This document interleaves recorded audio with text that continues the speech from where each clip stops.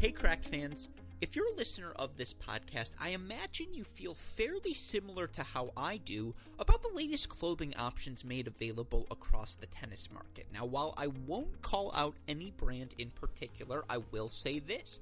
Given the exorbitant nature of the latest designs, feels like you better be pretty freaking good at tennis if you want to wear that sort of clothing on the court. Now, thankfully, we here at Cracked Rackets are now able to provide a far more suitable, far more comfortable, and I'm going to be honest, far more stylish option for all of our Cracked Rackets fans, courtesy of our friends over at Lucky Racket. Lucky Racket uses some of the best fitting and feeling tees in the world. Their shirts are combed, ring-spun heirloom cotton and tri-blend Bella and canvas. I don't even know what that means, but that sounds spectacular.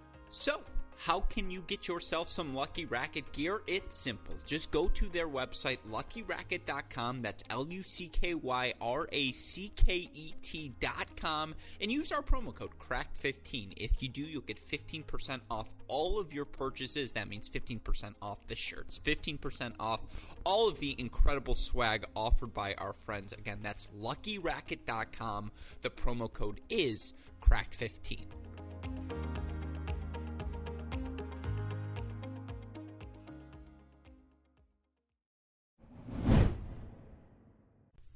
Welcome to the Mini Break, your daily podcast for the biggest storylines, results, and controversies from the tennis world. Today is Thursday, December 2nd.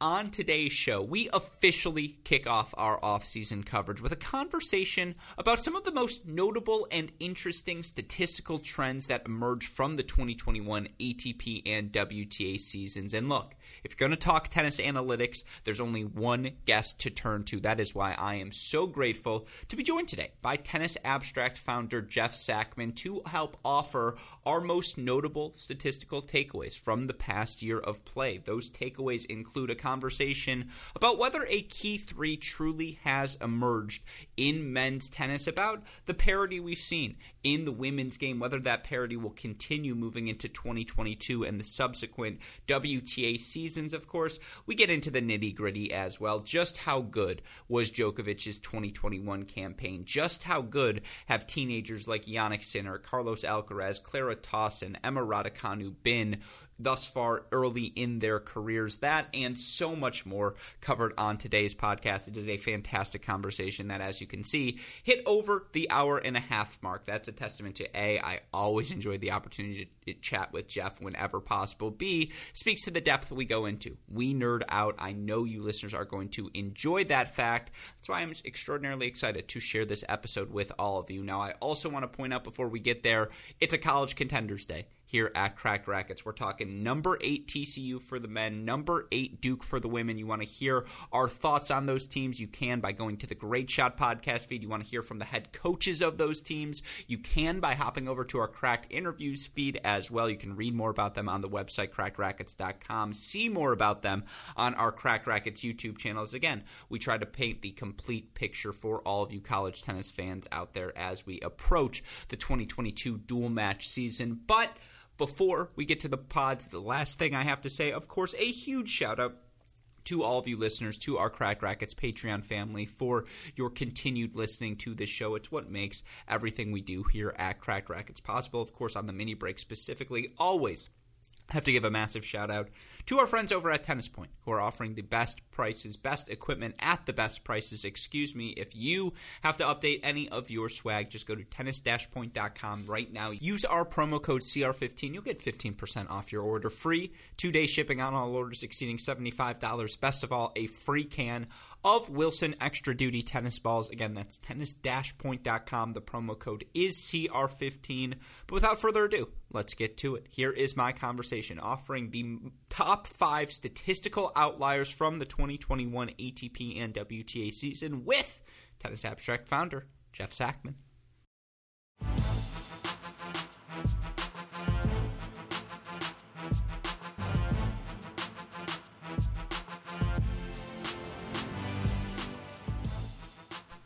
Joining us on the podcast once again today is a returning champion here on our Crack Racket shows. And anytime you finish another ATP or WTA season, there are countless statistical takeaways for us tennis fans to analyze. Joining me on the show today to help me do just that is the guru behind all tennis statistics. Of course, you know him as the founder of TennisAbstract.com, host of the Tennis Abstract podcast, host of the Expected Points podcast, and our friend Jeff Sackmann. Jeff, hey, great shot. Welcome back to the show. How are you doing today?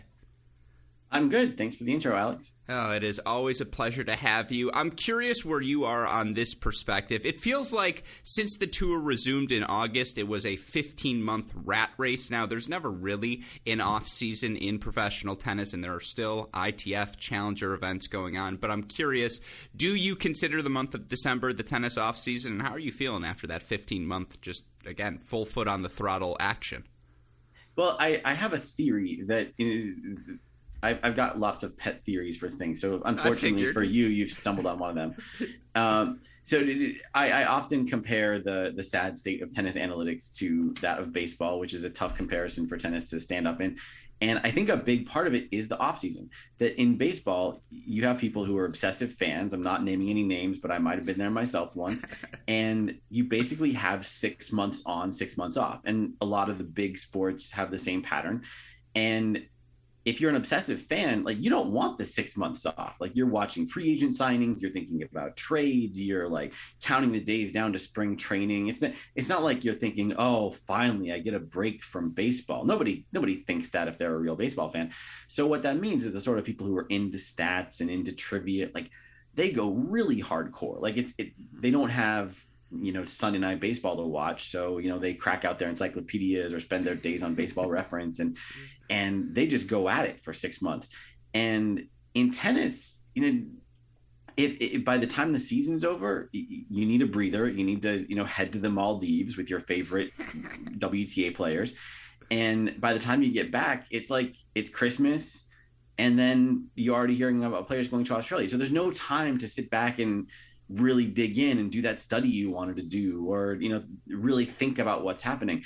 And I mean, I'm not suggesting that the tennis tour chop off 4 months, but I wouldn't mind having some more time. I've got a lot of stuff I'd like to do before the Australian swing hits. 1,000%. There are so many different trends it would be nice to try and analyze, and I'm pretty sure Mubadala is just a middle finger from tennis organizers to any of us who would like to have a holiday in this business, because before you know it, that event hits the calendar and Dominic Thiem's making his return. I'm going to watch. I'm sure many other tennis fans will tune in as well, if not to the live action, then certainly to the YouTube highlights. And, this past week they've tried to sneak in Davis Cup, some World Team Tennis action, and it's just like, to your point, if you're looking for the statistical trends, who were the biggest risers up the rankings, who were, the under 21 players that stood out, you have like 4 weeks to try and figure out who's who before Challenger action gets going again, ITF action gets going again. Before you know it, we're at Australian Open qualifying, and it's just like, well,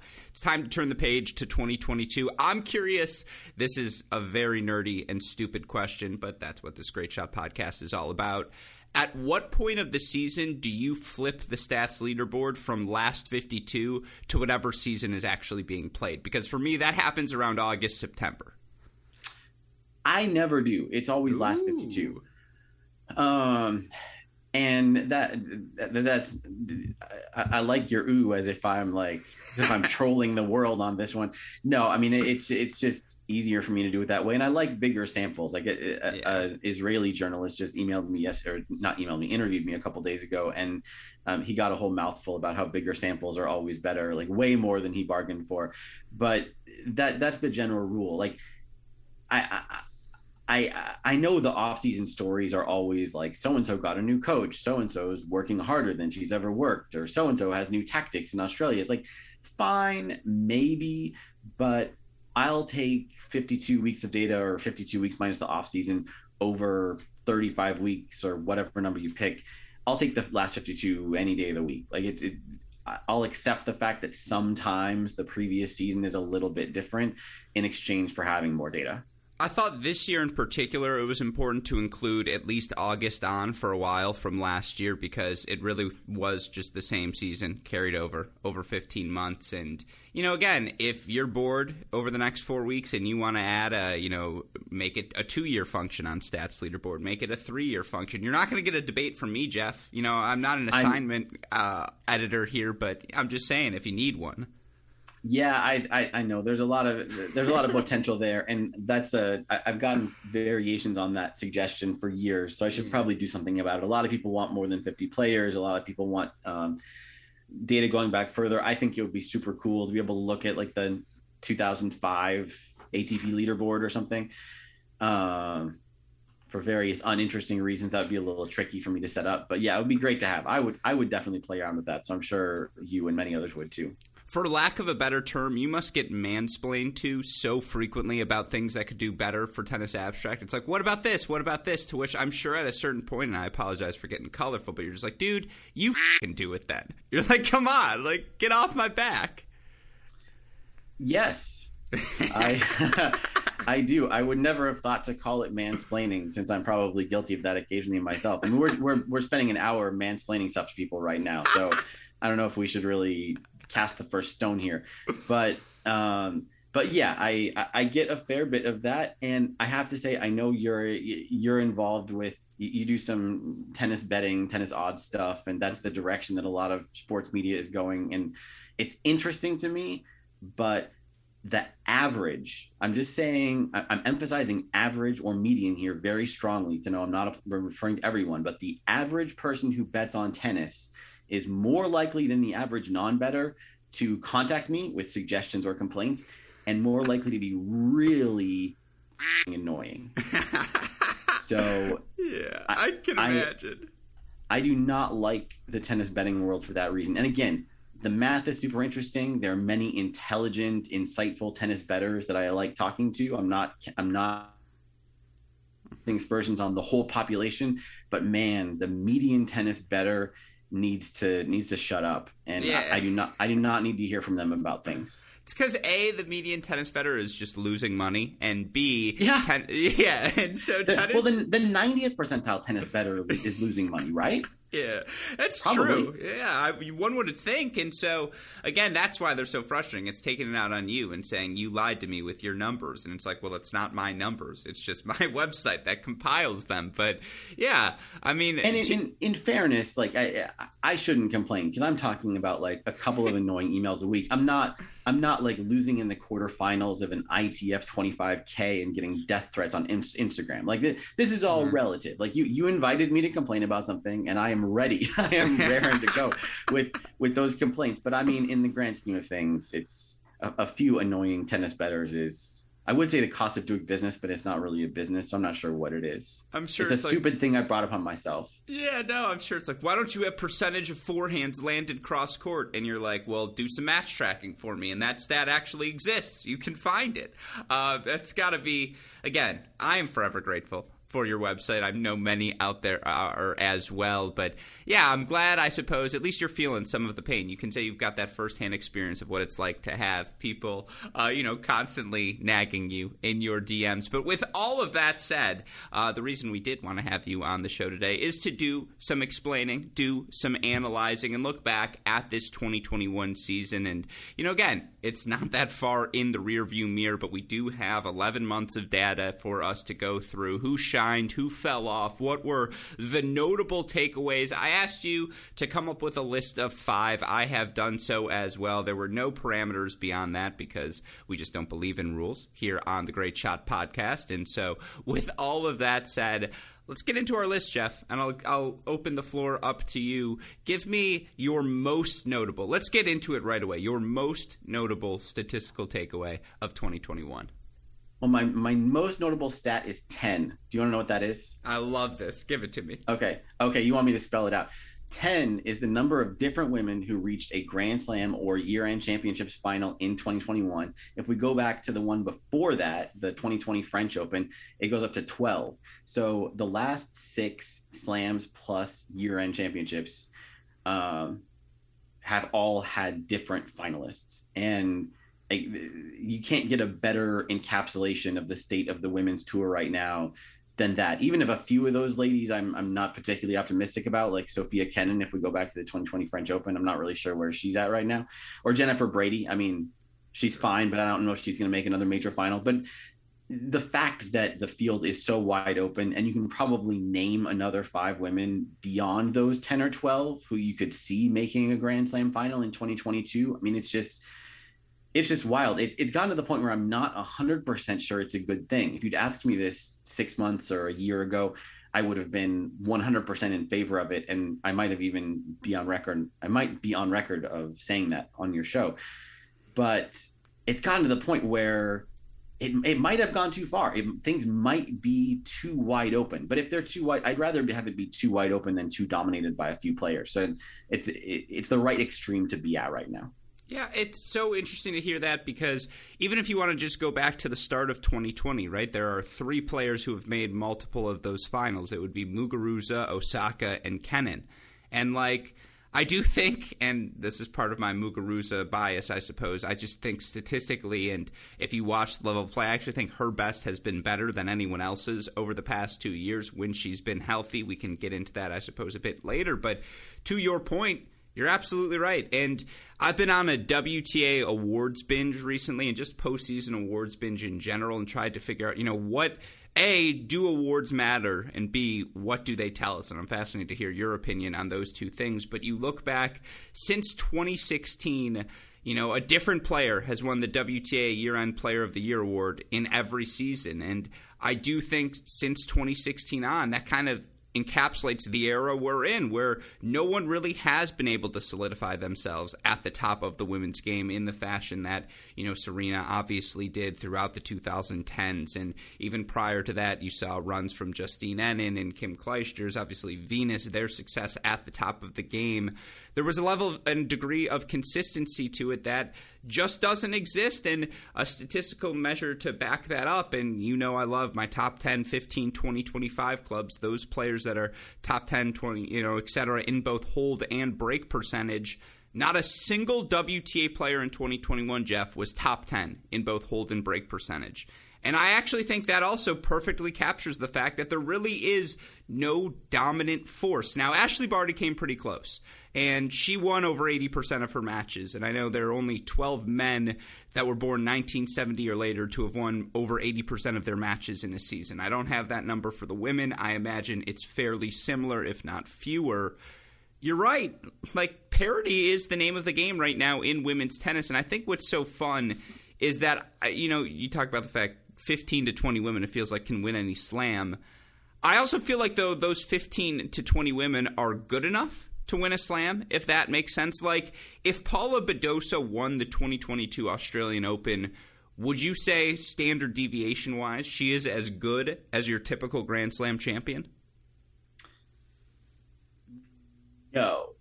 Okay. But that doesn't – I'm not sure that contradicts the point you're trying to make. I mean, the average slam champion – remember that, like, I don't know, I can't figure out how many total Grand Slam champions there have been in the Open era. Well, I guess I can. It's like 50 years, so 200 Grand Slam champions. Like 10% of those are Serena. So like 10% are Serena. You've got another almost 10% that are Martina Navratilova, another 7% that are Chris Evert. Like, that's a quarter of your whole population is Serena or Martina or Chrissy. Yeah. So the average slam champion is not that far below like Chris Evert. Yeah. So it's a really, really, really high bar. But if you were to say like the average slam champion of the last 5 years, looking at those names, then no. I mean, I think Badosa is in that group. I certainly think she's a logical, not a number one pick, but maybe even a top 5 pick. Remember, I picked her as my sort of dark horse to the top 5 for the U.S. Open, which feels pretty good now. But yeah, I mean, there's a few names in the last 5 and more in the last 10 who you'd probably put above her, but there's an awful lot that aren't. So, I mean, she wouldn't stand out. I mean, after the 2021 U.S. Open with Raducanu and Fernandez in the final, like, nobody really stands out. You can't get more out of left field than that. But I mean, I'll bet that mean, starting with Sabalenka, we haven't mentioned her yet, of course, who's yet to make her Grand Slam final. Like the over-under, by the way, was the 12-minute mark, so we hit the over.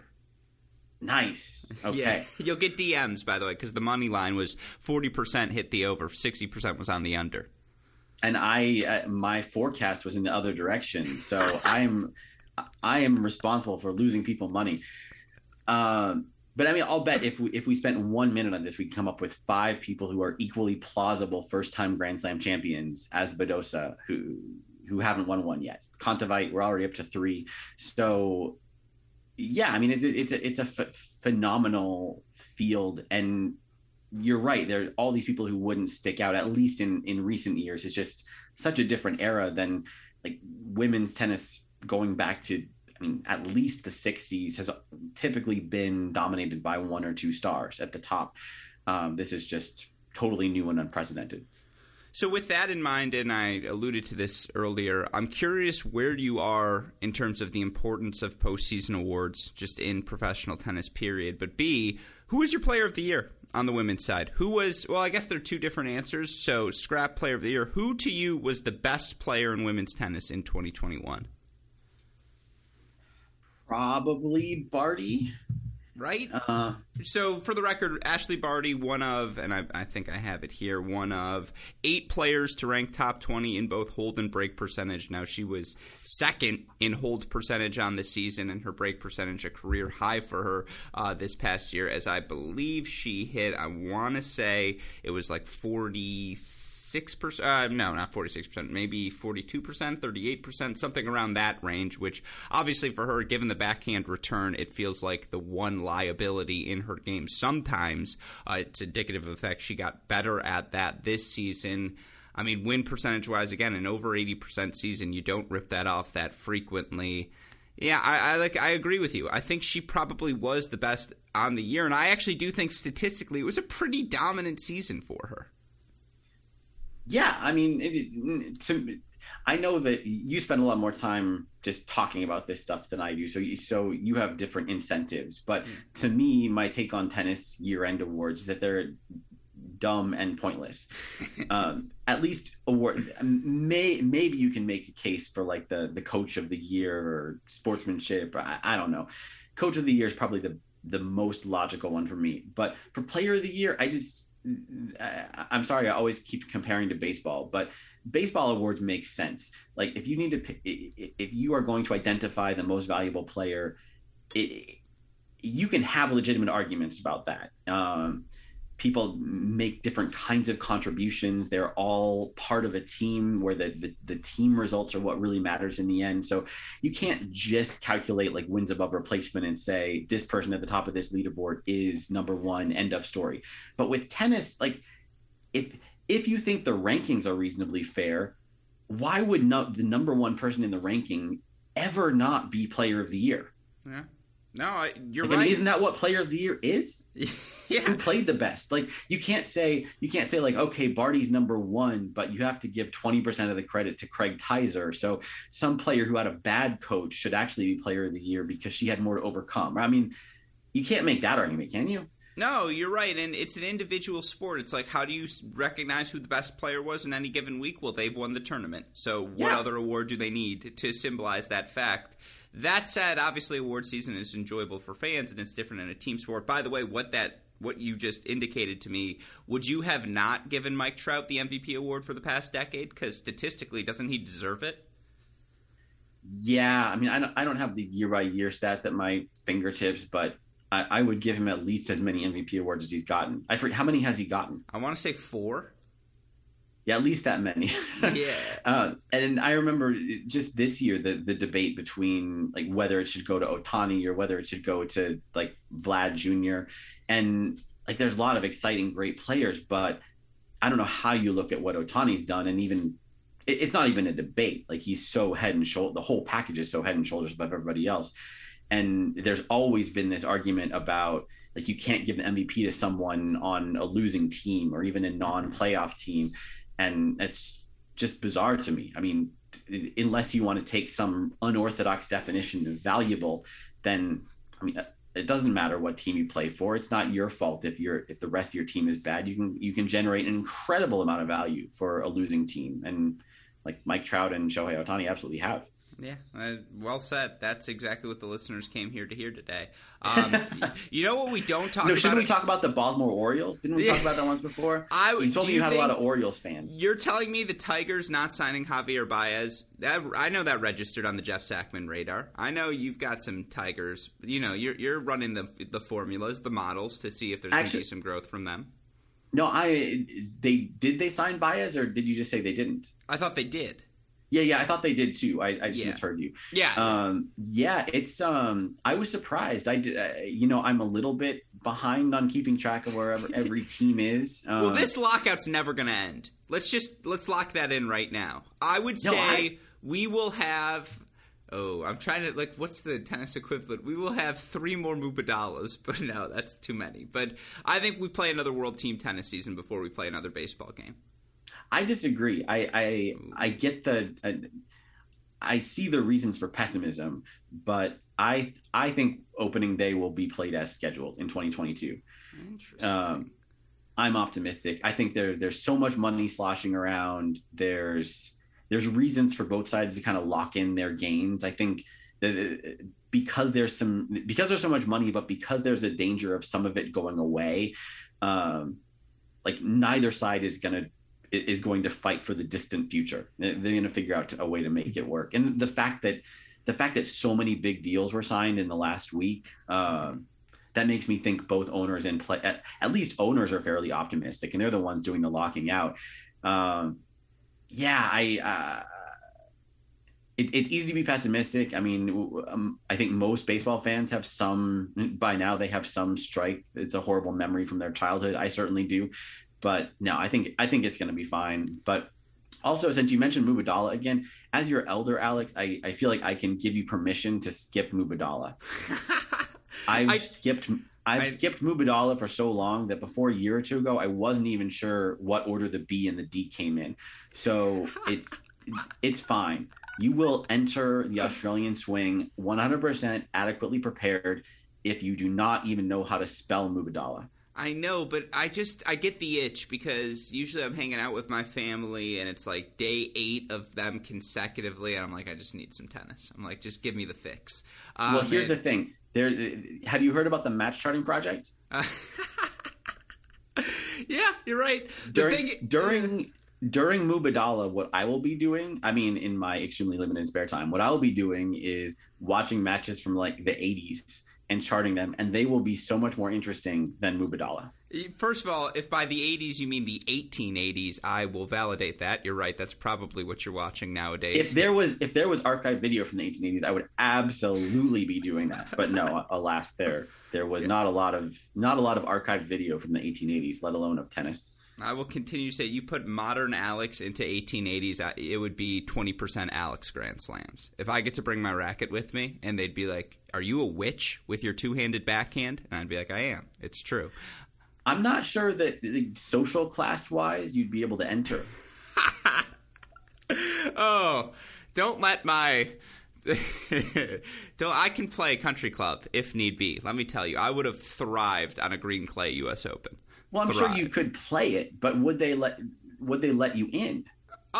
I would say I'm Sir Alexander. I would drop every other part of my name, and they'd say, "Oh, Sir Alexander, welcome to the club." And well, it's good you've thought about that. It's an important thing to have prepared when you get sent back in time to the 1880s with your modern tennis racket. They'd be like, "Oh, where are you a member?" I'd be like, "SWPTC, Serena Williams Power Tennis Country Club." You guys haven't heard of it? Ooh, Serena. That sounds non-white. Yeah, exactly. That's good. We're exactly where this podcast should be going. By the way, another argument in the big three doesn't get mentioned enough. The ATP year-end award count. Djokovic, 7 year-end finals, although that's just ranked number 1. Nadal, 5. Federer, 5. But it's not framed as Player of the Year awards. Maybe if we framed it that way, people would just end the debate right there, Jeff. I'm just saying. Yeah, they would end the debate right there. All right. With that said, let's switch gears here. I'm going to offer you my first one. And my first takeaway relates to the stat I monitor all year long, and that, of course, is the top 10, 15, 20, 25 clubs. Here's, in the end, on the men's side, there were 9 total players to end top 25 in both hold and break percentage. And one of them is Ilya Ivashka. So top 25, you have Rublev, you have Norrie. I actually think it makes a lot of sense that those two end up in that tier together, but we can get back to that in a second. Number 2, top 20, Tsitsipas, Nadal. Again, not the weirdest thing in the world to see those two paired in the top 20 club. Top 15 club, you have Ilya Ivashka, the outlier. And by the way, if you're making a case for him for most improved player of the year, it should center around this fact. He was that good at the 250 level, won millions of qualifying matches at the start of the year where he padded those stats. That explains that. You also have the 250 god, Casper Ruud, who ends up in the top 15 club. Of course, he ends up making the semifinals of the year-end finals, puts to bed the not actually existing narrative that he was a clay court specialist. It's just, I suppose, Nick Kyrgios said it very loudly, so people started saying, well, to anyone who said it was the ultimate straw man throughout the course of the year. Wait, just a second. Who is Nick? You say Kyrgios? Yeah, if you go back, so I don't think you've hit the 1930s part of your newspaper deep dive. You'll see him in there. Don't worry. He'll get on your list. But, again, Casper Ruud, very good, top 15 club. But only 3 players, Jeff, 3 players end up in the top 10 club. It's Djokovic, it's Medvedev, it's Zverev. And here's the foundation of my point, which I've emphasized quite frequently over the past couple of weeks here on this podcast. But again, just looking at the stats from the year, I think it's laid out clearly. We have a definitive top 3. It's not a big 3, but it's a key 3. And those key 3 are Novak Djokovic, Daniil Medvedev, and Alex Zverev. And I do think they have separated themselves, with all due respect to Stefanos Tsitsipas, who the moment we hit the clay courts hops into that group as well as a threat to win any tournament he enters. And you could argue Medvedev drops off a bit, but we can get there. But I just think, again, throughout the course of this year, the year-end finals were a pretty good encapsulation of this fact. And just, again, there were only 4 guys to make the 4th round of every slam this year. It's Zverev, Djokovic, Medvedev, Berrettini. You want to go win percentage against opponents ranked outside the top 50. You want to go against the top 50. You want to go against the top 20. You want to go against the top 10. You want to go quarterfinals, semifinals, finals. These guys are in the top 5 of just about every statistical category. They're the 3 members of the top 10 club. It's not a hot take to say the number 1, 2, and 3 players in the world are the best 3 on tour. But I think they have finally separated themselves, and I think this is more about Medvedev and Zverev from the rest of the pack. Would you agree or disagree with that? Yes, with small reservations. I think it's a good point, and it was clear in the ELO even before the tour finals that they really stood out. That where Zverev landed in the draw had an effect on the draw because he is so head and shoulders above the rest of the pack outside of the top 2, of course. So that I agree, based on what they've done. Where I would differ a little bit is I think if you take injuries out of the picture, then I think Tsitsipas would be there with them. And if you take injuries out of the picture and forecast out 12 to 18 months, I think Berrettini should be with them too. That might be a little bit more far-fetched. It's certainly a little more optimistic, but I mean, Berrettini has shown flashes of being better than you think he should be on clay. I think before the injury struck, he was ready to break through. So it might just be wishful thinking, but I really want them to be a top 5, and I really want Zverev to be number 5 of the 5. Sure. But yeah, I mean, at the same time, if someone else were saying this to me, I'd say, well, health is part of the game. Like, you got to stay healthy to succeed. So in that regard, yeah, those 3 guys are out there every week, and they're generally playing their best when they're out there. So Tsitsipas and Berrettini have failed on that score. It's tough to know how much of that is luck or preparation, how much of that is likely to linger. So if you're making your bets for the year-end top 3 in 2022, then yeah, I think it would be a mistake to pick anybody else. And I mean, that's probably the most important version of that question is who do you honestly predict, or who would you put your money behind being the top 3 12 months from now? And yeah, I can't imagine picking a different 3 guys than them. To your point about the ELO ratings and how that impacted the U.S. Open projection, it was fascinating for me. And yes, this probably epitomizes my nerdiness, but you're right.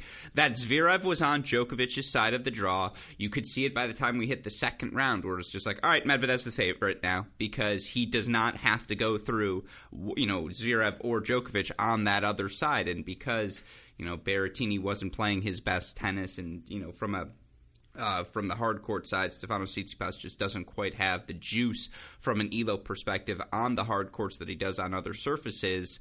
That was notable. That was the first time, to be honest, that was the start of the formation of this take where it's like, hey, the metrics kind of say it pretty clearly, and you look for Alex Zverev this season. He lost 9 times on hard courts. One of them was to Ruusuvuori, first round Miami, right after he had won Acapulco. He also lost, I forget if it was to Bublik or to Fucsovics in Rotterdam. I know Medvedev also lost first round in Rotterdam. That's, first match post-Australia, whatever. He also lost 7-6 in the third to Taylor Fritz, Indian Wells. Other than that, the 6 hard court losses were to Djokovic or Medvedev. Medvedev, it's a very similar line of results. Obviously, for Djokovic this season, Medvedev, Zverev, and PCB, those were the foes for him on hard courts. That's really it, and who really cares about that PCB match because he was at the Olympics to get gold, not any other medal. The thing for me with Tsitsipas, 25.5% break percentage this season. It's a career high. It's 4% above his average. He broke 29.1% of the time in his 28 clay court matches. That would be 7th on the ATP stats leaderboard for the season. That's obviously elite of the elite, and he becomes a top 10 guy when he's on a clay court. Break percentage drops to 23.8, Jeff, in the 44 hard court matches he played this season. That would rank about 28th, 29th, 30th. That is a vulnerability still. The one-handed backhand, it's gotten better as a return, but it's still attackable. And I think that's the difference between he and Zverev, Medvedev, Djokovic, is just like, what's the weakness for those other 3 guys? I mean, obviously, Novak Djokovic is in a separate category still forever, and what he did at age 34, it's a joke. Statistically, this was his 3rd best season, and that's hilarious. I don't know why, but to me, I find that extraordinarily funny. But when I look at, again, the top 10 club is the epitome of, okay, I've minimized the weaknesses, right? And you look for Zverev this season, career high in just about everything. And we were wondering how much better can he get for someone who's been so good since he was 19 years old. And again, anytime you bring up Alex Zverev, go read Ben Rothenberg's pieces, Racket Magazine, Slate.com. He faces serious allegations of physical and emotional abuse that he, from his former girlfriend of his, Alia Sharipova, and the ATP currently investigating him. Now, we haven't learned much about that investigation, but, given that he's allowed to play on the court, I think it has to be said. He, Medvedev, Djokovic have separated themselves, Jeff. Yep. And that's it. Since you said Djokovic is I don't remember your exact words now, but head and shoulders above, in his own category. That's a good segue to one of my other stats, which I'll give you now. Lay it on me. So my ELO ratings, I have overall ELO ratings. I know you know all this, but Alex, maybe some of your listeners haven't been studying as hard. So I have surface-specific ELO ratings, which are a combination of just using only that surface and using the overall ratings, and they're designed to be predictive on each surface. So hard court ELO is the calculation I figured out that is most predictive of results on that surface. And before the tour finals, Djokovic and Medvedev were basically tied in hard court ELO. And it created some interesting things with where Zverev landed and how that forecast worked out. But after the tour finals, they both got some wins. Of course, they both didn't get all wins, but the result meant that Daniel Medvedev is now the leader in hard court ELO. It's by a grand total of 11.6 points. So it's basically a rounding error, but it was a rounding error before, just in the other direction. Now, after chasing down Djokovic for all these years, at least according to hard court ELO, Medvedev is slightly ahead of Djokovic, which translated into what really counts. That means that this algorithm favors Medvedev when the two of them play on a hard court. So, if they stay the same rating and they face each other in the final in Australia, my forecast will say 51% Medvedev. And that's pretty sure that's never happened before in a head-to-head. It's been a long, long time since someone else has been ahead of Djokovic in hard court specific ELO. And here we are, Daniil Medvedev, number one. That is remarkable. And you look at their hard court records over the last 52 weeks. Medvedev 47-8. He's got an 88% hold percentage, which is the 90% club. Isner, Raonic live in there. If you're holding over 90% of the time, and by the way, John Isner, the only player to hold over 90% of the time this season. That's the elite of the elite. Medvedev's at 88% there. He's breaking serve 32.3% of the time. If you're over 30%, just think about it like this. You're breaking serve 3 out of every 10 games, so you're getting about 3 breaks every 2 sets. That's going to be a winning formula. I mean, it's absurd. It's absolutely absurd. He's holding serve, at a rate of a prime John Isner. He's breaking serve at a rate of a prime Djokovic and Nadal. And, it's interesting. Djokovic pretty much matches him. Like, Djokovic hold percentage 88.9%, the break percentage 31.2%. Zverev's a little bit lower than both of those guys. He holds 87% of the time, break serve 25.3%. But that is remarkable, particularly given, obviously, I think even if you don't want to say he's the greatest player of all time, we all agree Novak Djokovic is the greatest hardcourt player of all time, right, Jeff? And statistically, Medvedev has matched him now, and there was a point from his run to the Paris title last year through the Australian Open final this year where he was both holding serve over 90% of the time and breaking serve over 34% of the time. That breaks every other player he faced was top 10. Yeah, and it's just he broke the numbers, Jeff. He broke the numbers. So, obviously, he's the first guy of the next-gen cohort, guys born 1996 or later, to earn a Grand Slam title. It is interesting to see, because on a hard court right now, it just feels like, again, in particular, these 3 guys have separated themselves. I don't know why. I think my listeners are aware of this fact. But it's just something about the way Zverev beat him in that ATP Tour final. It does feel like Zverev's best is still better than Medvedev's. Medvedev's floor is higher, but I just the fact that he surpassed Djokovic and Elo, it doesn't shock me. It really doesn't. Well, do you think people were all saying that the touring courts were a fast surface? I'm sure you've talked about this with other people. Can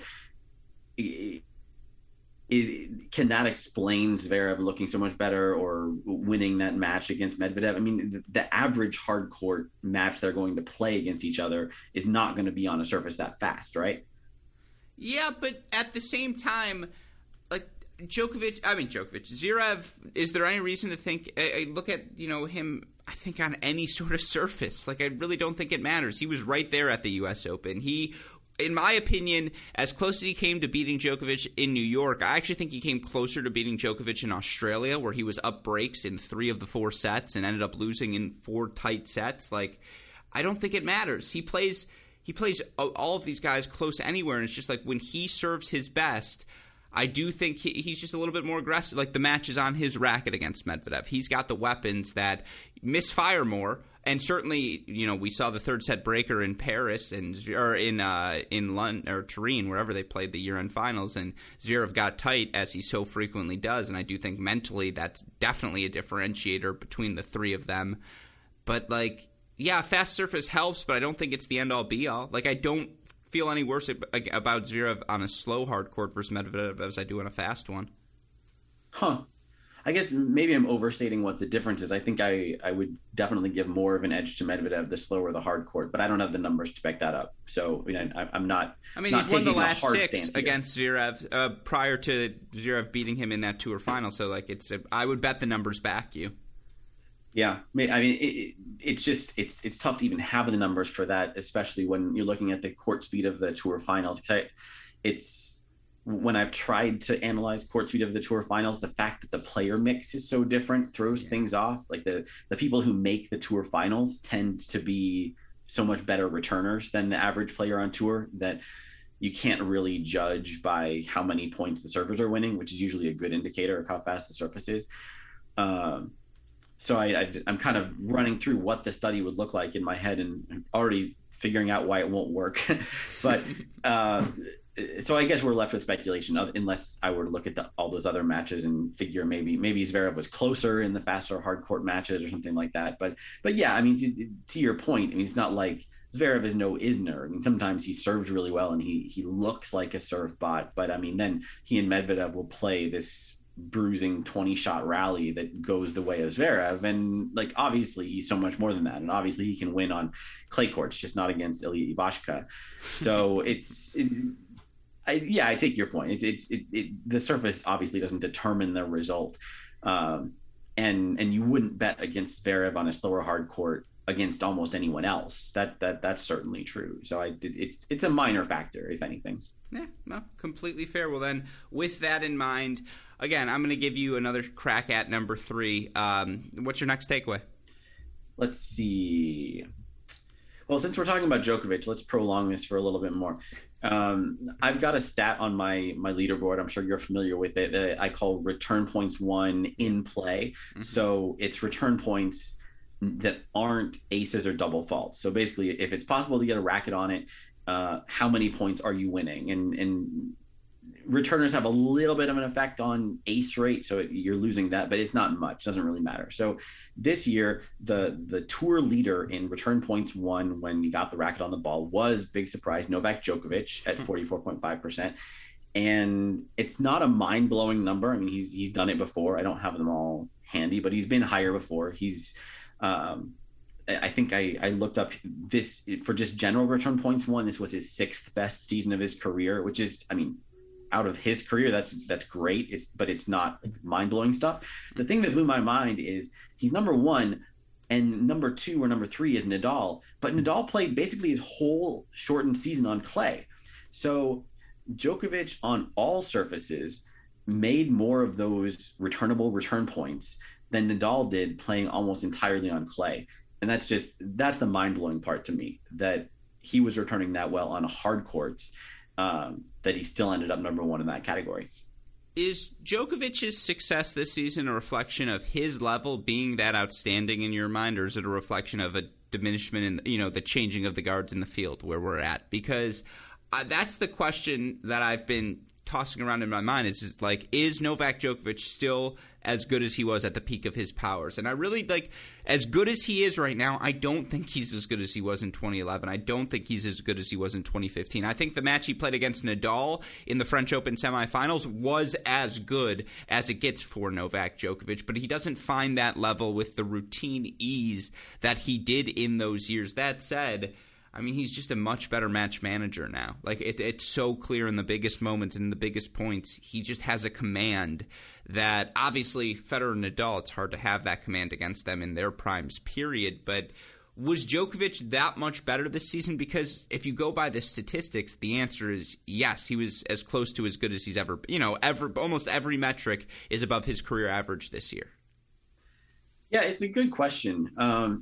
I mean, logic says he can't possibly be as good as he was. I mean, I don't think there's anyone ever who's peaked at age 34 or even close. But on the other hand, if you look at the greatest players and you think about how many advances have been made in fitness and training, even before the fitness and training stuff, the greatest players don't really follow the typical aging curves. They have some aging curves, but it's not linear. Like, we tend to think of having like a peak at age 28 or something, or 26, and then steadily going downhill until you're not good enough anymore, and then you retire.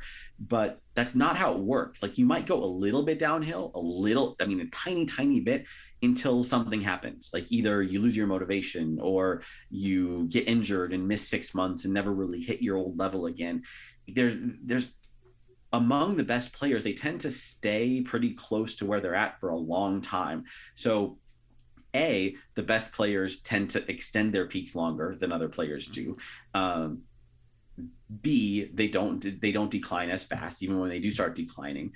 And C, you have this era now with Djokovic probably at the forefront of this, where they're taking advantage of every last benefit they can get out of fitness and training. So what Djokovic is able to take advantage of now is something that's unprecedented, just even 10 years ago.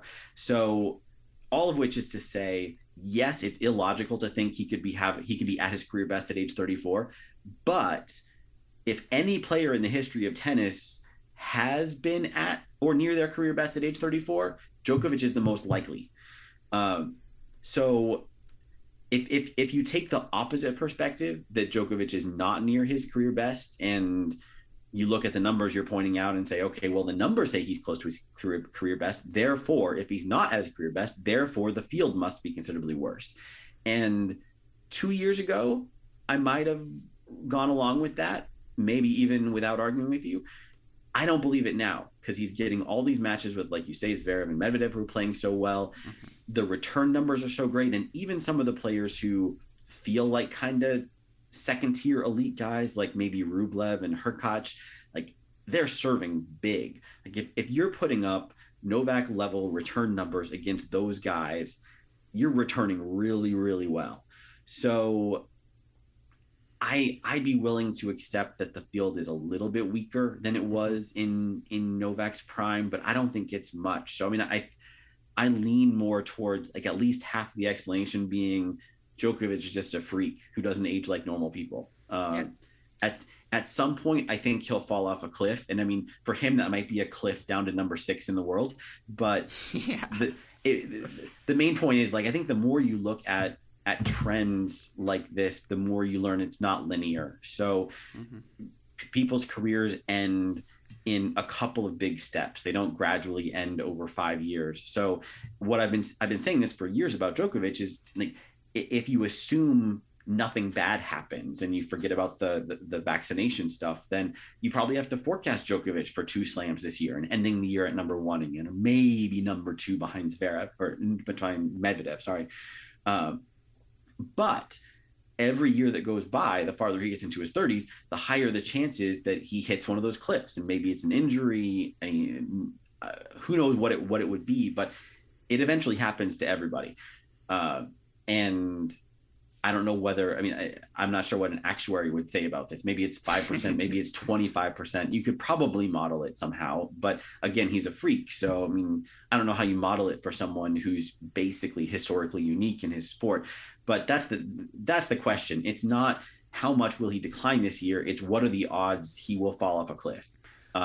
And I don't think they're high. So I think you end up with this default assumption of, yeah, he's definitely top 3 at the end of 2022. There's just this small chance that he's retired or has a season that looks like Nadal's where he plays 30 matches or something like that. But those are your options. It's sort of it's feast or famine. It's not like 90% feast. Yeah, a couple of things off of that. I'm not rooting for this. No one is rooting for this. I do think there would be some poetry if at the end of their career, Rafa, Federer, Djokovic are all tied at 20 slams because Djokovic couldn't play any more slams because he refused to get vaccinated. Like, I do think there's some poetry there, Jeff, and that would be... We have different definitions of poetry.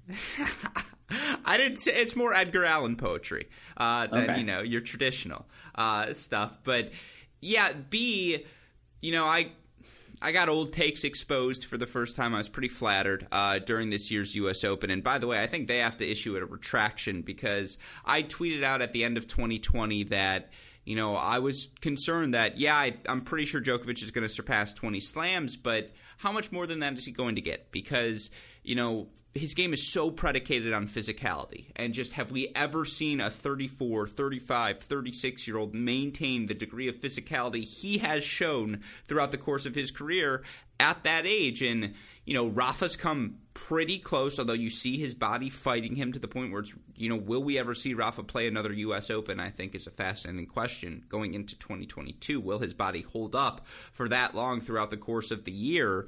Why I fired off the take, and I was like, I don't know how much. I think he's going. He's going to pass 20. I just don't know how much higher than that is because it's like if Djokovic loses a half a step or a full step, does his game remain as effective? And one of obviously why I got old takes exposed is because he then won the first 3 Grand Slams of the season and was a match away from sweeping all 4, although he didn't win all 4. That's why I feel like I shouldn't have been exposed. I should have just been perhaps shamed a bit, not quite exposed. It wasn't an exposing, it was just a shaming.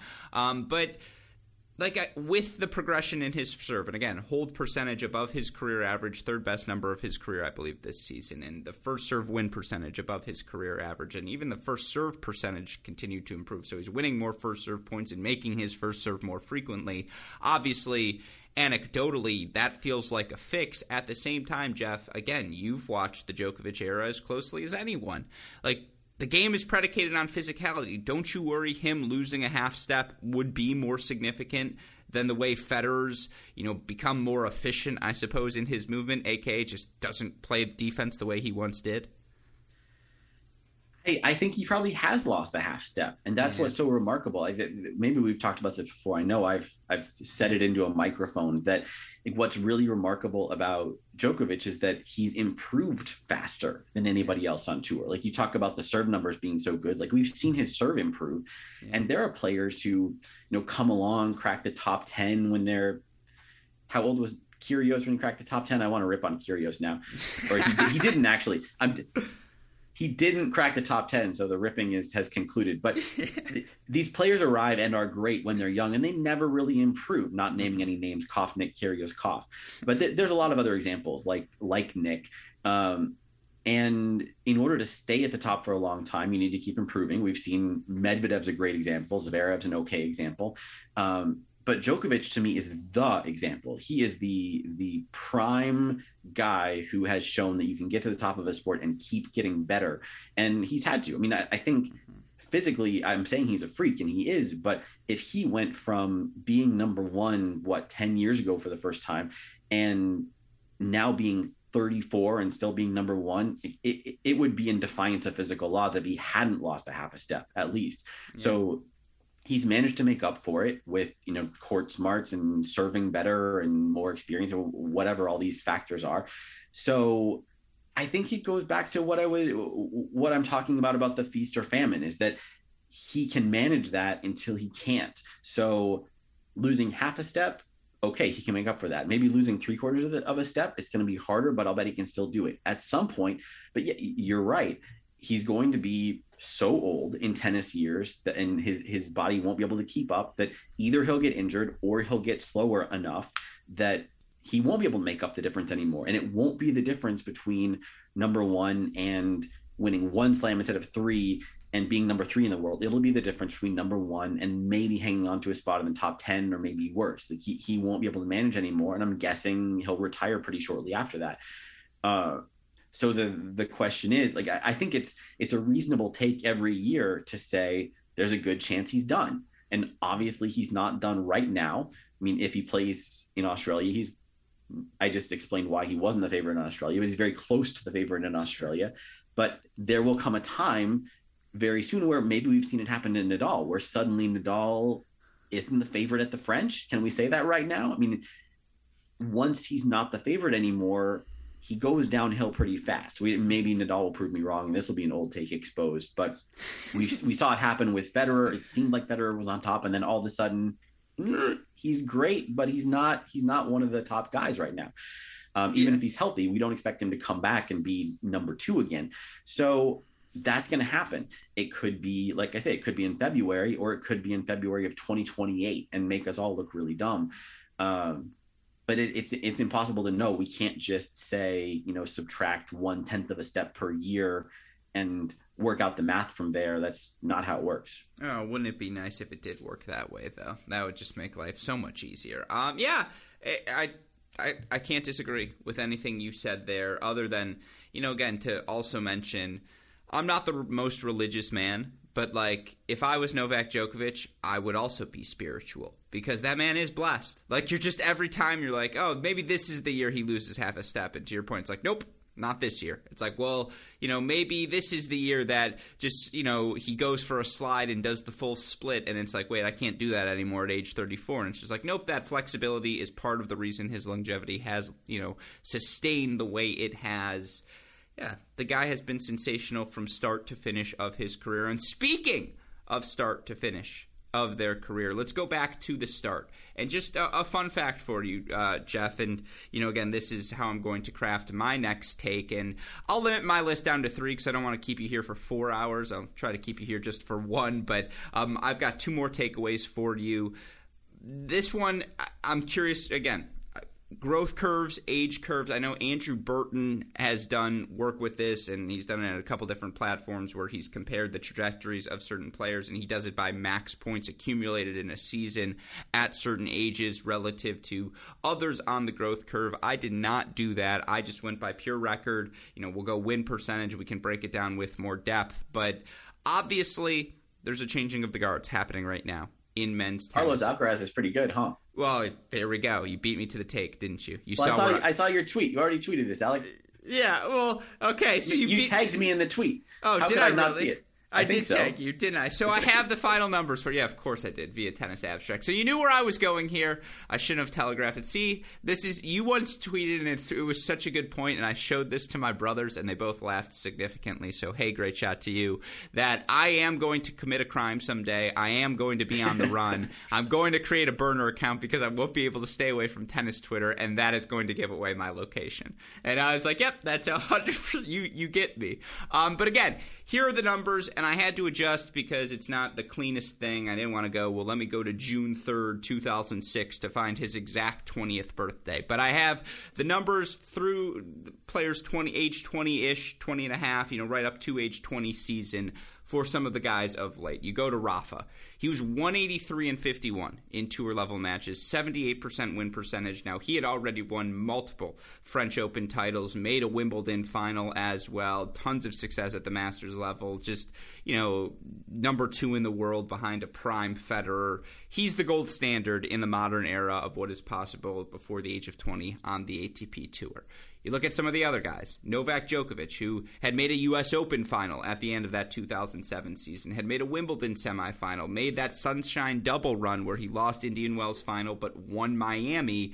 He was 121-51 in tour level match, or overall in ATP matches, I believe. That includes Davis Cup. 70% win percentage. He had a 73% win percentage overall if you include Challengers Futures stuff.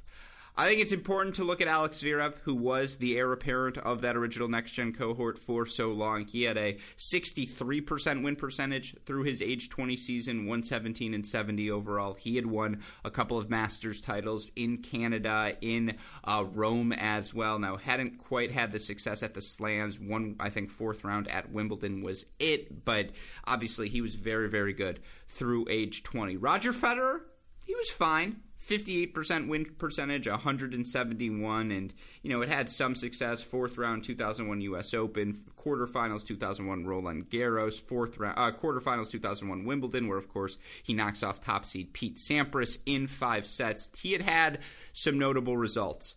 But this is both an Alcaraz and a Sinner takeaway for you, Jeff. And it's the fact that you look at Jannik Sinner now, 74-42 overall in ATP Tour matches. That's a 64% win percentage. Obviously, the big result for him, he makes the final of the Miami Masters. He's made a quarterfinal at Roland Garros. He's made, that City Open run to the title here this past summer, which, it wasn't the most loaded draw, but he beat Jensen Brooksby, who we both know is the GOAT. So, obviously, it was in the capital of the United States. Exactly. There's some cachet there. That's at least equivalent to the Sampras at Wimbledon win from Federer.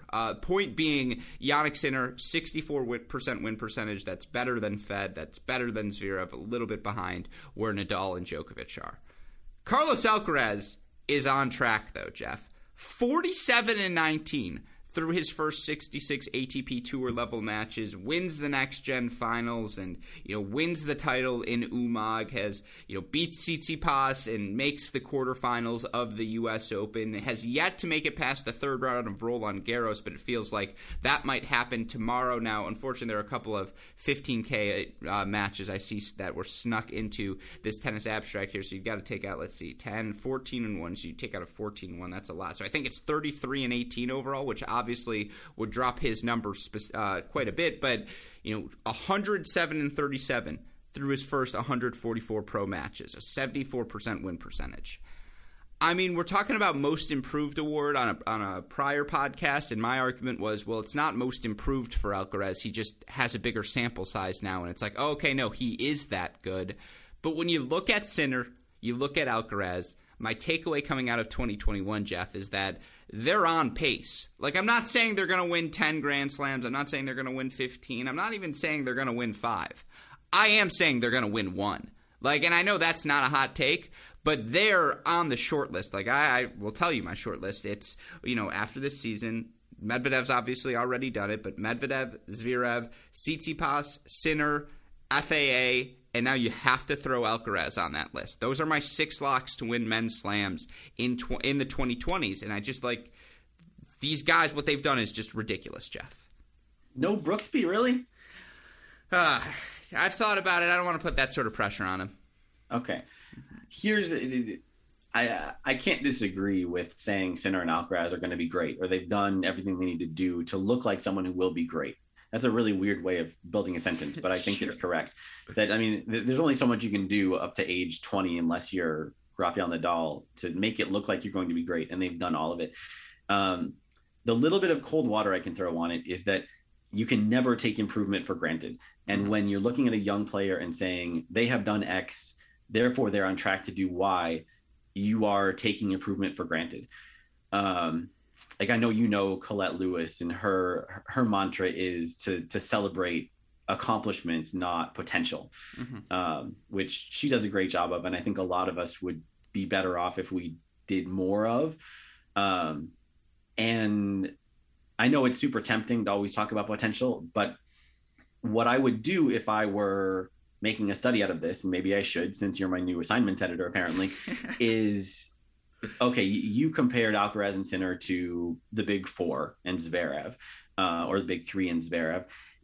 Are there other players in ATP history who have won 65% of that many tour level matches up to that age? I don't know the answer off the top of my head. I'm guessing there aren't a lot. Well, so not to interject, I do know the answer to the question because I went through and I went in the modern era, and the truth is it's a very, very narrow list of guys. Now, you know who sneaks onto that list? Marin Cilic. I was going to say Evgeny Korolev, but sure. Yeah, he's on a different list. Exactly. So I really only did 21st century players, the ones that, I know the data's really good at tennis abstract. I just didn't want to. The truth is I was too lazy. I'm like, all right, this is enough. You don't have to go your research past this. I did the same thing for the women as well, which will get me to take number 2 momentarily. But the short list is like Andy Roddick was hovering right around that, we'll call it if it's not the Mendoza line, what do we want to call it? What's the tennis equivalent of, like, we got to find that player equivalent to be like 60% as a teenager. The Federer was at 58. Is it the Federer line? Well, that would sound like a totally different thing. I don't know what it would sound like, but if you're talking about something that's like a threshold of possible greatness, I think Federer is not the name you're looking for. The Raonic line, the Dimitrov line. So Dimitrov and Raonic are no's. They weren't at that level, but it's Cilic is the most modern version of it. Berdych is on that short list as well. Roddick's on that short list as well. I wanted to look it up because I figured he would be. Leighton Hewitt's on that short list as well. I believe Richard Gasquet is on that short list, and I'm pretty sure that's Delpo is on that short list. Here it is. Here's the list in front of me. Yep, that's all the guys. Like, that's it. That's your list right there. And then Djokovic, Nadal, obviously, Zverev on that list too. What exactly have they done? They have won over 60% of their ATP Tour matches through that age 20-ish season. So Gasquet is kind of what I'm talking about. Gasquet was a super prospect even when he was 15 or something. He is the GOAT. Like, I'm pretty sure he's the best 14-year-old ever. Yeah, him or Donald Young. Yeah. Or Kozlov. Yeah, actually, that's true. So probably Gasquet. And Gasquet's had a fine career, but compared to what he was in his teens, every step of his career has been a disappointment. And it's not really fair to him that expectations are so high that spending years in the top 10, I think he spent years in the top 10, qualifies as a disappointment, but not winning multiple slams based on where he was when he was 16, like, that doesn't tally with what I think we would have forecast him to do. So that's all I'm saying is that it's easy to say, okay, these guys based on their teenage performance are more likely than all those other guys who are in their age cohort to go on and win 5 slams. But we're assuming improvement, and not all players improve. It might be better to have a weakness like Alcaraz and have a lot of room to grow on the serve than be someone who can't return a serve. I think that's probably a fair point and probably true. So maybe Alcaraz is more likely to fulfill that potential improvement than some other guys his age are. But again, like if you're saying, well, okay, he's going to grow, he's going to hit his serve 10 miles an hour faster, he's going to win this many more points, he's going to hold this many more games, he's going to win this many more matches. Like, okay, maybe that sounds pretty easy to go from winning 60% of your tour level matches to 70% or 80% of your tour level matches. Nothing standing in your way there at all. It just doesn't happen for everybody. So that's my party pooper kind of take whenever we start making projections. It's maybe, again, they're the most likely, but historically, if you have to bet whether a player is going to improve or not, bet that they're not. Fair. Here's where I disagree. Jannik Sinner, first 3 seasons dating back to 2019. 2019, 72.5% hold percentage. 2020, 80.3%. 2021, 81.1%. Now, we're not on the soccer-y 6 years consecutive train yet, but that's getting better, addressing the weakness. And you see it in, again, the way his first serve win percentage has improved. His second serve win percentage has improved. And I think you see it manifest itself in his act. You know, if you're watching him play, that there is a little bit more bite on that first serve. The second serve doesn't hang up quite as frequently as it does, but it still feels like there's room to improve there for Sinner. Obviously, for Carlos Alcaraz, the second serve stands out right away. But you look for Carlos Alcaraz in his first season, and again, in ATP level matches, not even including the Challenger stuff, he was breaking 30.8% of the time this season. That's over the 30% line. That's a top 5 number amongst, top 50 players at age 18. He was breaking serve 39% of the time, Jeff, at the Challenger level. Again, that's 2 breaks of serve in every 5 service games. If you're doing that, you're just winning all of the freaking time. And it does feel like, again, for Carlos Alcaraz, how good of a volleyer he is, how good of a mover he is, how complete the game is. Ditto for Jannik Sinner, that it feels like the only time they show their teenage side of themselves is on serve is like the best possible scenario for 2 young players as you're trying to craft a career, because it's the Gladwell theory. The serve is going to improve with, that millionth repetition, and it's just like, if you're going to have a weakness in your game when you're young, have it be the second serve, because everyone's second serve is a weakness. And it just feels like when you're, again, nowadays when I look at modern tennis, I don't think it's what's the strength, because everyone's got strengths. Everyone's got weapons. It's how easy is it to attack your weakness. And I don't, again, it's very, very hard to even identify weaknesses in the games of Alcaraz and Sinner. And the ones you'd point to is the second serve, to which you say, okay, everyone's second serve sucks. So I'm not disagreeing with you that they are very good for teenagers now. I mean, that's just true. But I don't even think it's teenagers. I just think it's period. Like, they're just very good. But what are their ratings right now? Like Sinner's around number 10. He's 7 in the so Sinner is 11. Excuse me, Sinner is 11. Alcaraz is 7, which is just incredible. So what my point is, like, I'm not saying they're not great. I'm not saying they're not as good as their ratings, because they absolutely are. Their ratings are how good they are. That's just a fact. Yeah. I mean, the algorithm might be slightly misleading, but I mean, it's basically just a fact. That's how good they are. And that's amazing. So is a 20-year-old more likely to improve than a 30-year-old? Absolutely. Every time I'll take that bet. But the average player doesn't improve very much ever. Like that's one of those really, I need to prove this better and communicate it better. And part of it is I keep doing these like mini studies on my own and coming up with numbers that I don't really believe, because we all have faith that, if you practice a lot, you will get better at especially your weaknesses, like you're talking about the second serve. And once a player is on tour, they tend not to improve that much. Of course, some players do, or else no one would ever move up in the rankings. But your average player, if you take a stat like you're saying return points won or break percentage, if you want to bet this person is below the age of 25, are they likely to improve by more than 2 percentage points between this year and next year? The answer is almost always no. You'd almost never take that bet, because very few players do. That's why it's so remarkable when we talk about someone like Sakkari or Barty, who really are improving year in, year out. They're once in a generation weirdos in that regard. Most players simply don't. Part of it is because it's really hard. I mean, everybody else is improving too. Part of it is because they've already hit their millionth serve, or whatever the big number is. I mean, they've all been practicing hard with brilliant coaches since they were 5 years old. And part of it is because players are learning their games. So, I mean, they need to work hard just to tread water. So I have no doubt they'll work very hard. I have no doubt their coaches will give them good advice. I have no doubt that they will look like better players who have improved in certain ways. What I can't promise you and would not bet on is any specific leap in any specific stat, because historically the average player doesn't improve that much. So, I mean, again, if you're picking a 20-year-old or an 18-year-old to be number one someday, obviously you pick Sinner or Alcaraz. Those are the top guys right now. But you're picking them based on what they've done already, not because of their potential to improve. So if, like you pointed out, Sinner going from 70 to 80% roughly in hold rate, like that looks really great. It was really great. But when he was at 70, it would have been irresponsible to say this guy looks like he's going to jump to 80. No, I mean, sure. That's the impressive part, that he did it.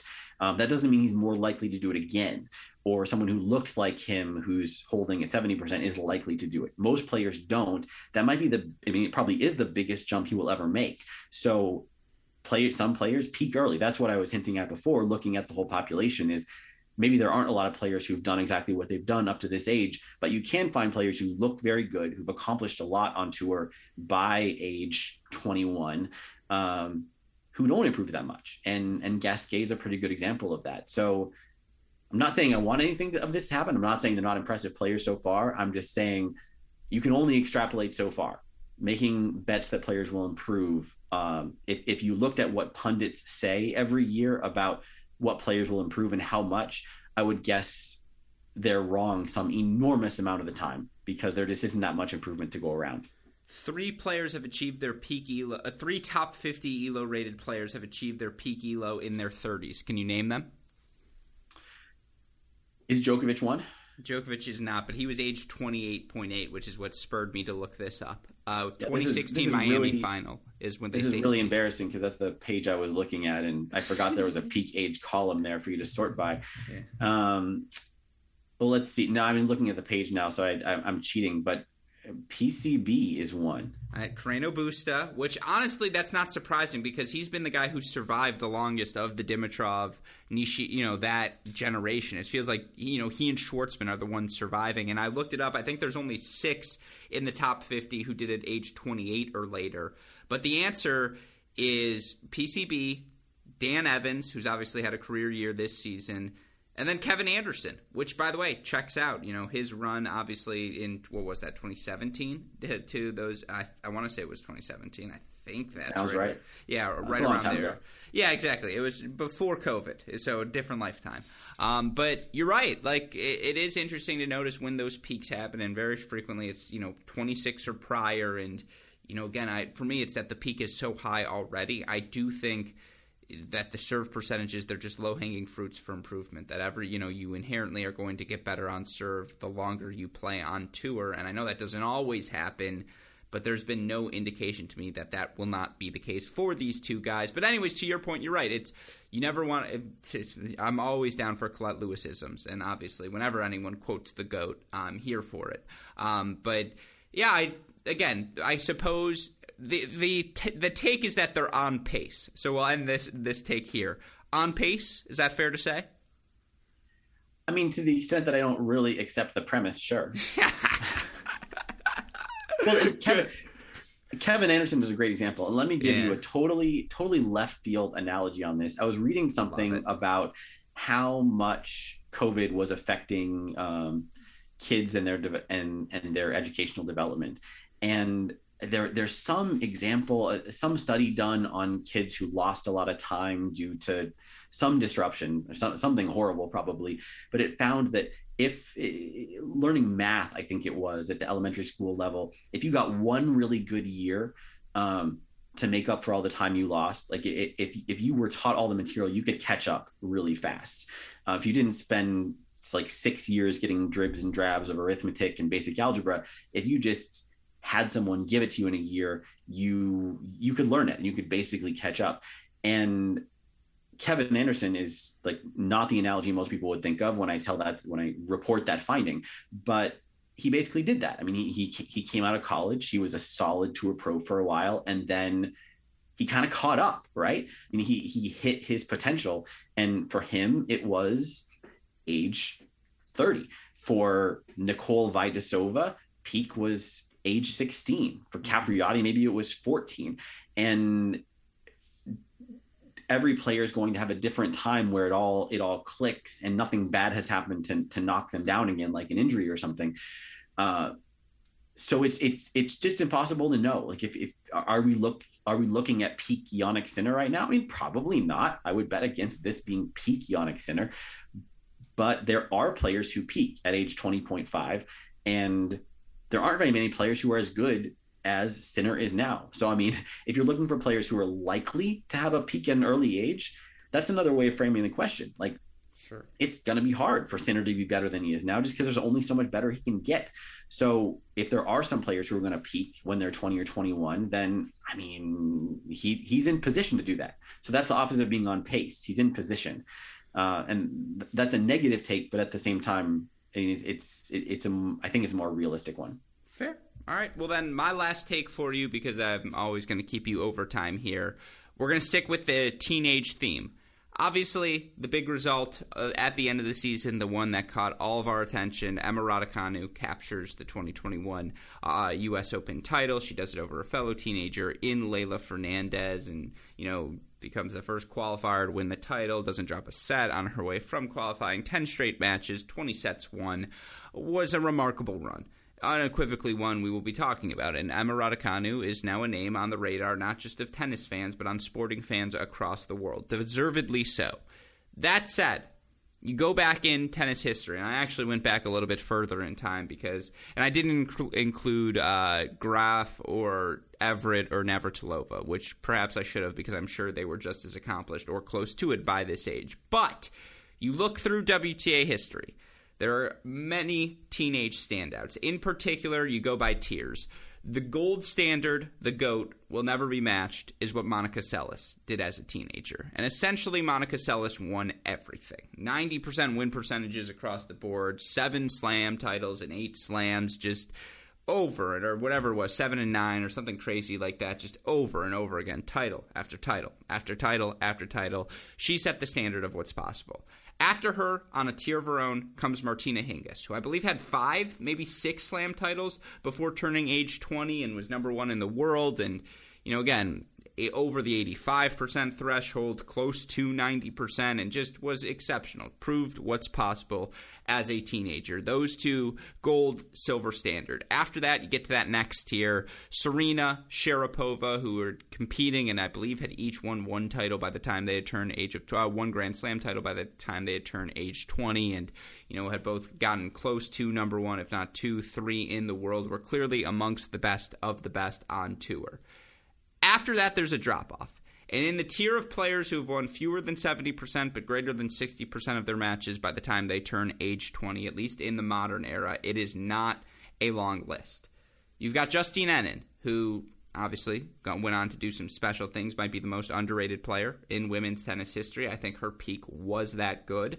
You've got Kim Clijsters in there, who, again, we know her success, still playing at this point of her career, a testament to her talent. You've got Bianca Andreescu, who's got the smallest sample size of the group, but she has been, I suppose, was that good by that age. Iga Swiatek, sneakily that good before the age of 20. And then 2 newcomers that enter that group. And, of course, by sample size, Emma Raducanu also on the smaller side of that scale.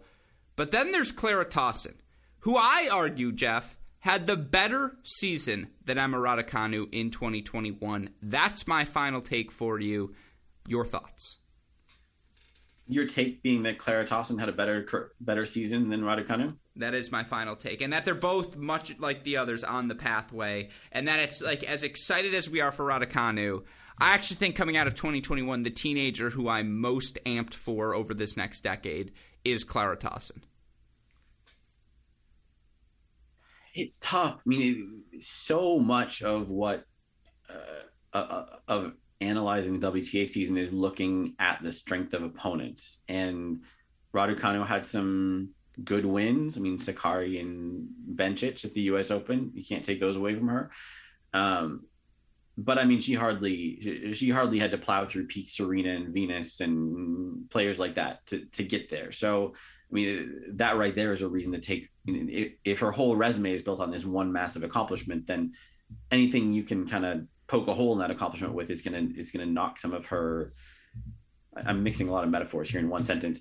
It's going to make her look a little bit worse. I don't want to say worse, and she's great. It's just a matter of how much hype she deserves. But I mean, you can kind of do the same thing with Tauson too. I mean, I don't know how to compare piling up a bunch of wins against borderline top 50 players, mostly. How that compares against facing down the pressure and winning the few big matches like Raducanu did. It's a tough call. I mean, I like that you're making it because, of course, the last few months have just been a nonstop Raducanu celebration. And Tauson is barely in the limelight at all. So, I mean, I think you're definitely right that she deserves to be in the conversation. I just don't know how to evaluate a season like hers. If you're looking at players who are going to be great someday in the future, there's just so many. I don't know. So many. I hate the way we talk about these things. I was going to say mediocre wins. Like a win is a win. Like the fact that she won the Lyon title against non-top 20 wins would be the way I say it, or wins outside the top 50. She racked up all the outside the top 50 wins.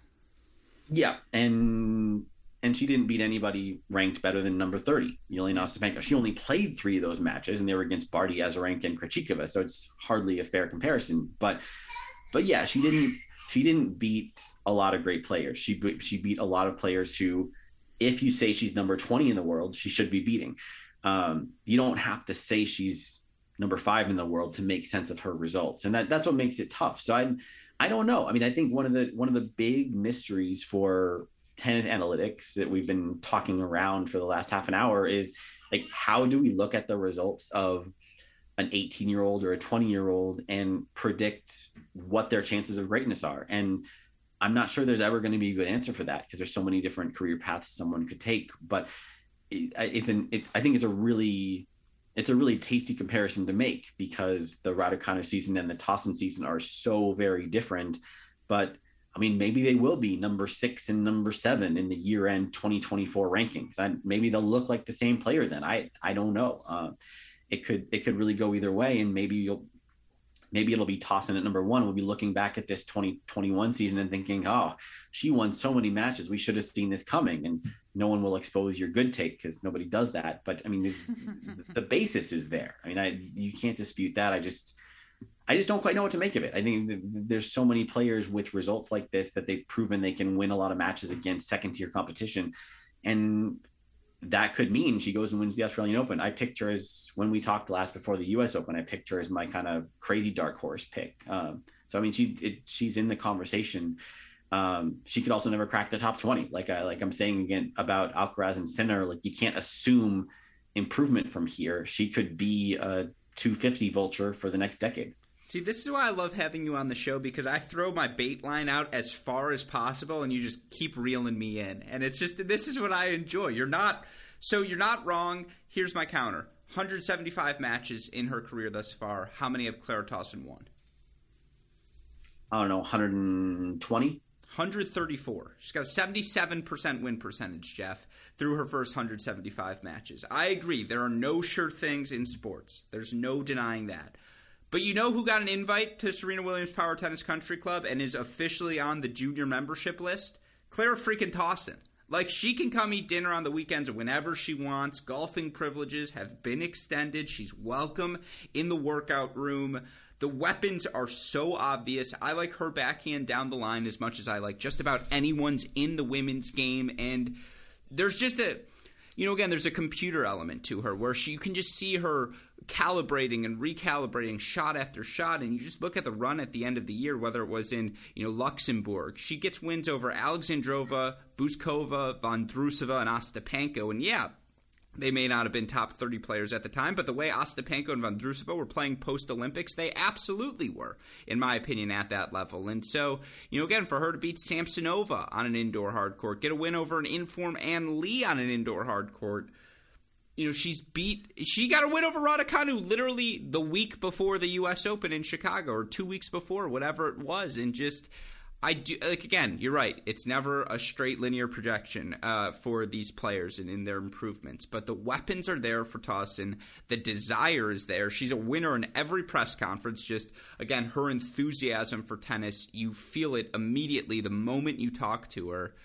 I'm sold. And I do think athletically, that's the question. She's not the best mover. But we've seen it in women's tennis. You don't have to be the most fleet of foot. You don't have to be the Simona Halep to have, success at the highest levels. You can be Petra Kvitova, where you use your size, you use your length around the court, and you use your ability to play front foot tennis to just hit opponents off the court. And I think Tauson has that gear to her, and you just can't say that about 98% of players. Like, she has a degree of power tennis. That's why she's welcome to the club. That you just don't see commonly, and that's why even beyond the numbers, if you watch the matches, it's even like, again, you talk about the level of competition, fine, but she's blitzed everyone she's supposed to blitz, Jeff. Like that 3-6, 6-4, 6-2 win over Ann Lee. But Ann Lee's that good. Like, I think here's the thing. First, two things. First of all, I love the breathless excitement in your voice when you said she beat Ann Lee. I know what the you female mean. Rublev. Okay, I'll give you that one, I guess. But I don't think there's anyone else in the tennis world who could execute that sentence the way you did. No, I'm on the Ann Lee bandwagon, I guess. I'm guessing there's plenty of room for other people who want to join. But okay, when you're looking up these comparisons for up to a certain age, how many matches have they won on tour or that sort of thing, like, you're looking up players you think of, right? Sure. Okay. So I'm not saying you need to do this, because I don't want to give you a coding assignment, probably starting with learn to code a lot. But no, I mean, the way you have to do this stuff is look at everybody. And sure, most of the people who come up will be the ones you think of. So maybe it's 100% of your list. I'm guessing it's more like 70 or 80% of your list will be the people who you're already looking up. But I threw out Nicole Vidasova's name before.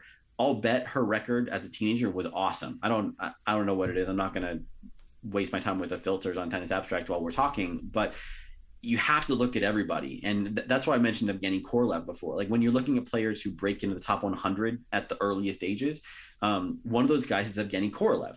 And that's your warning. It's like, okay, of people who break into the top 100 before their 18th birthday or whatever, I'm making up these numbers, I don't remember if that's right, but of people who reach certain threshold at certain age, most of them are going to be great.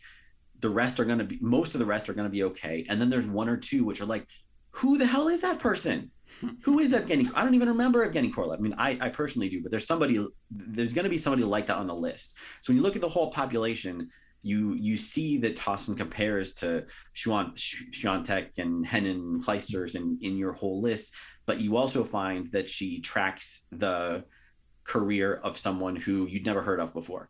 And that's the warning sign that I'm trying to talk about, is like, you obviously pick Tauson over almost everyone else her age right now, but there's no such thing as on pace. I'll just repeat myself on that. Like, there's no given pace. There's always someone in history who's done what this person has done and either gotten injured or just didn't improve anymore or mentally freaked out or whatever happened and ended up, cracking the top 30 when they're 18.5 and then never cracking the top 25. And I think if when you do this sort of analysis, you need to know what the percentages are. So maybe it is just one person and you can say, okay, Vydasova doesn't apply because of X. But if it's like 30% of those people and there's a lot of teenage women who never got better after they were 19, then that changes the whole conversation. And that's what we need to know. So either I'll run that study or you can get to work running that study. But that's the background number I want when we're talking about 20-year-old Jannik Sinner or is she 18 or yeah, she's 18, almost 19-year-old Clara Tauson. Like the term of art is a base rate, that like the base rate for 18-year-olds is that a certain percent are going to improve in this much. That's what you need to start with. And that's what you don't get when you just compare her to the former slam winners and the like.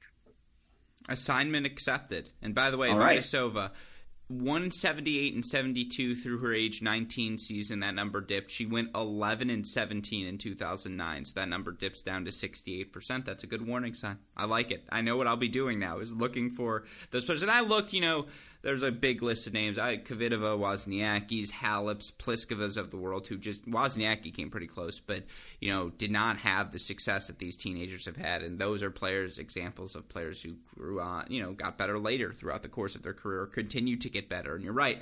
That is my homework assignment for the next few weeks, but I have already kept you far over the exceeded time, over the time I had promised. So, any final takeaways? Anything you didn't get to hit? Any final thoughts on this 2021 Statistical Takeaway podcast?